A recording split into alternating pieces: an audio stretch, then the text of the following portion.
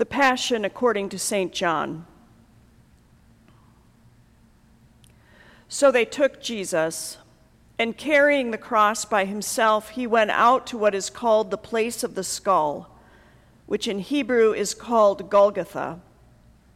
There they crucified him, and with him 2 others, one on either side, with Jesus between them.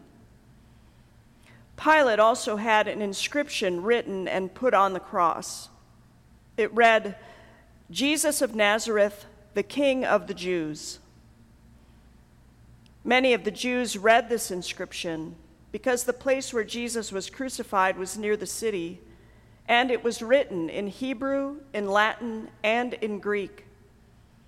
Then the chief priests of the Jews said to Pilate, "Do not write the King of the Jews, but this man said, 'I am the King of the Jews.'" Pilate answered, "What I have written, I have written." When the soldiers had crucified Jesus, they took his clothes and divided them into 4 parts, one for each soldier. They also took his tunic. Now the tunic was seamless, woven in one piece from the top. So they said to one another, "Let us not tear it, but cast lots for it to see who will get it." This was to fulfill what the scripture says, "They divided my clothes among themselves, and for my clothing they cast lots." And that is what the soldiers did. Meanwhile, standing near the cross of Jesus were his mother and his mother's sister, Mary, the wife of Clopas, and Mary Magdalene. When Jesus saw his mother and the disciple whom he loved standing beside her, he said to his mother, "Woman, here is your son." Then he said to the disciple, "Here is your mother." And from that hour, the disciple took her into his own home. After this, when Jesus knew that all was now finished, he said, in order to fulfill the scripture, "I am thirsty." A jar full of sour wine was standing there. So they put a sponge full of the wine on a branch of hyssop and held it to his mouth. When Jesus had received the wine, he said, "It is finished." Then he bowed his head and gave up his spirit.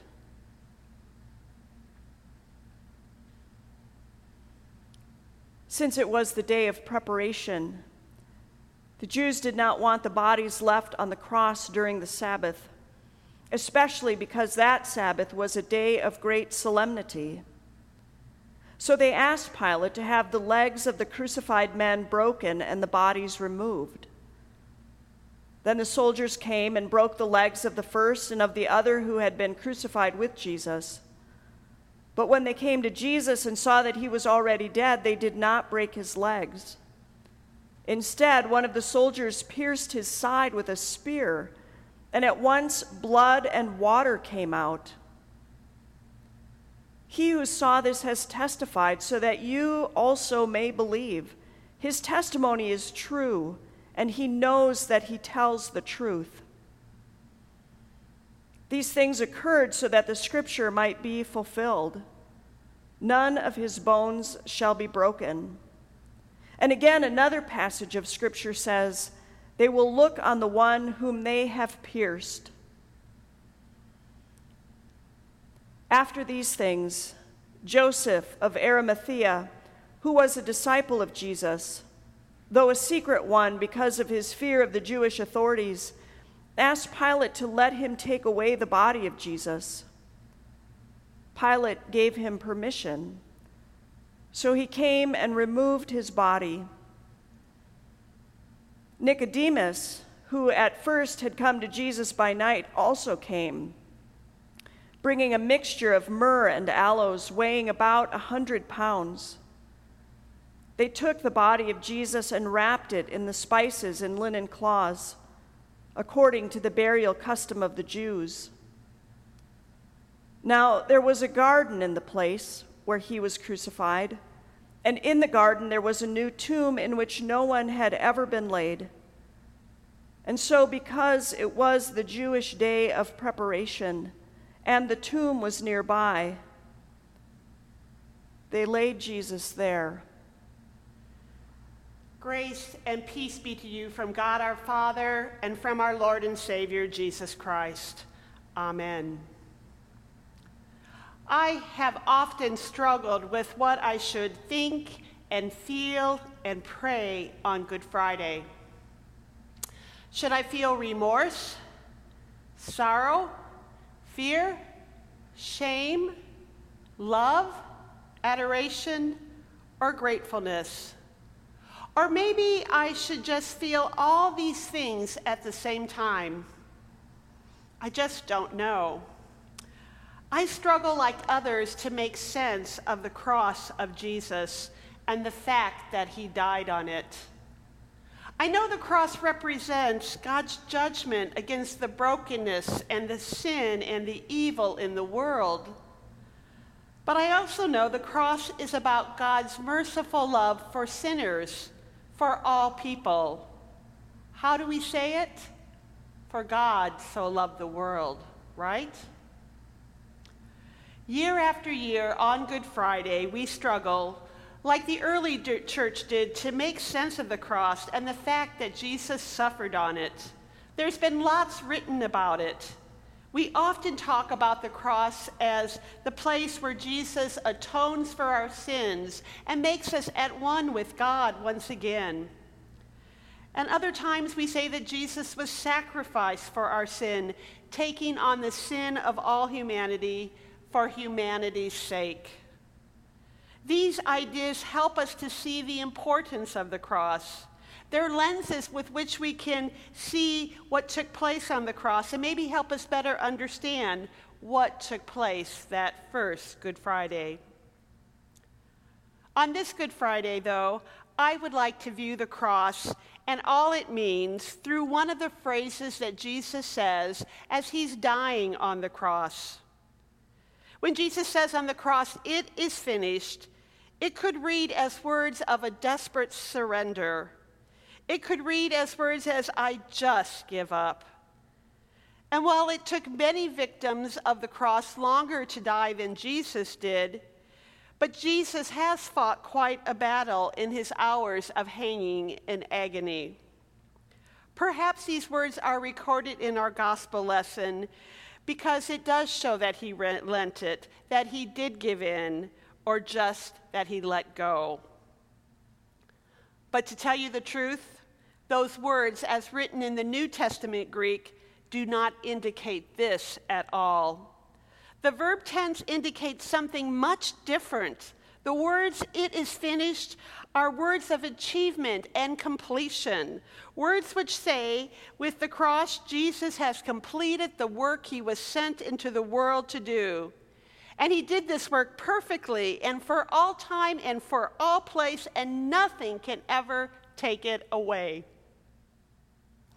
This might be words similar to what Michelangelo said as he put that last brush mark on the ceiling of the Sistine Chapel.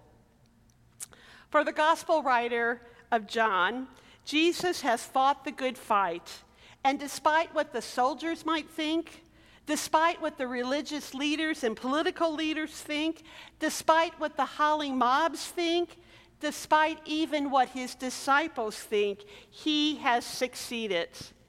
He has done the work he was sent into the world to do, and it is now finished.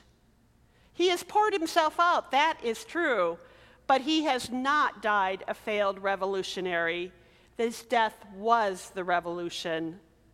The work of his death has changed everything for all times. It tells us that God's love wins, and it tells us that love wins.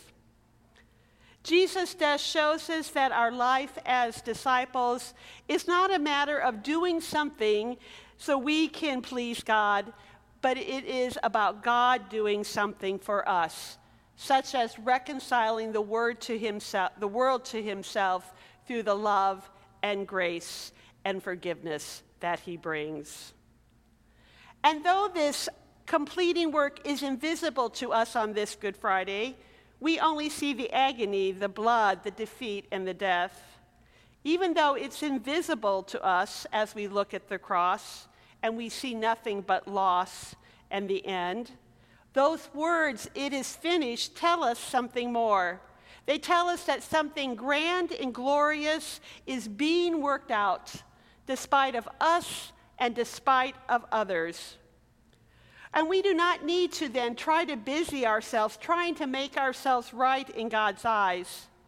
Instead, we're invited to sit and look at the cross in silence and watch Jesus die with love and forgiveness in his heart. The cross tells us that God sees us as sons and daughters as worth having.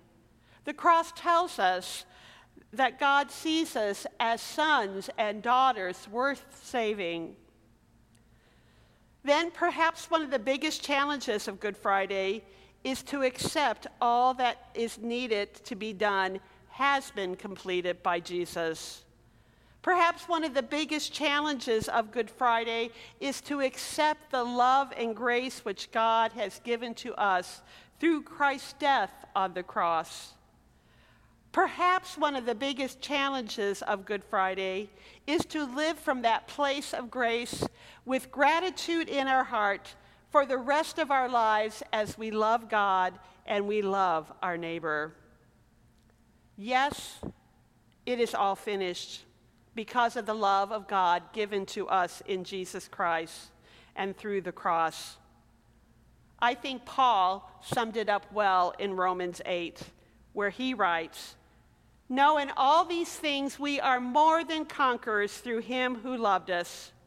For I am convinced that neither death nor life, nor angels, nor rulers, nor things present, nor things to come, nor powers, nor heights, nor depths, nor anything else in all creation will be able to separate us from the love of God in Christ Jesus our Lord."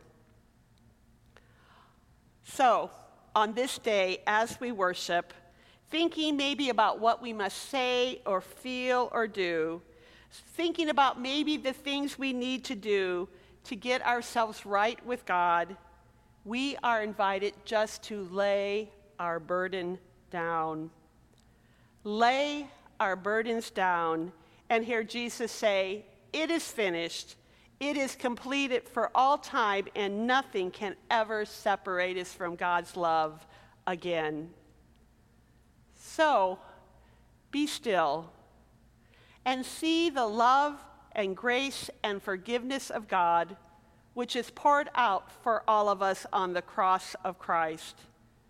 And let that love rest upon you, marinate in it, sit in it for a while.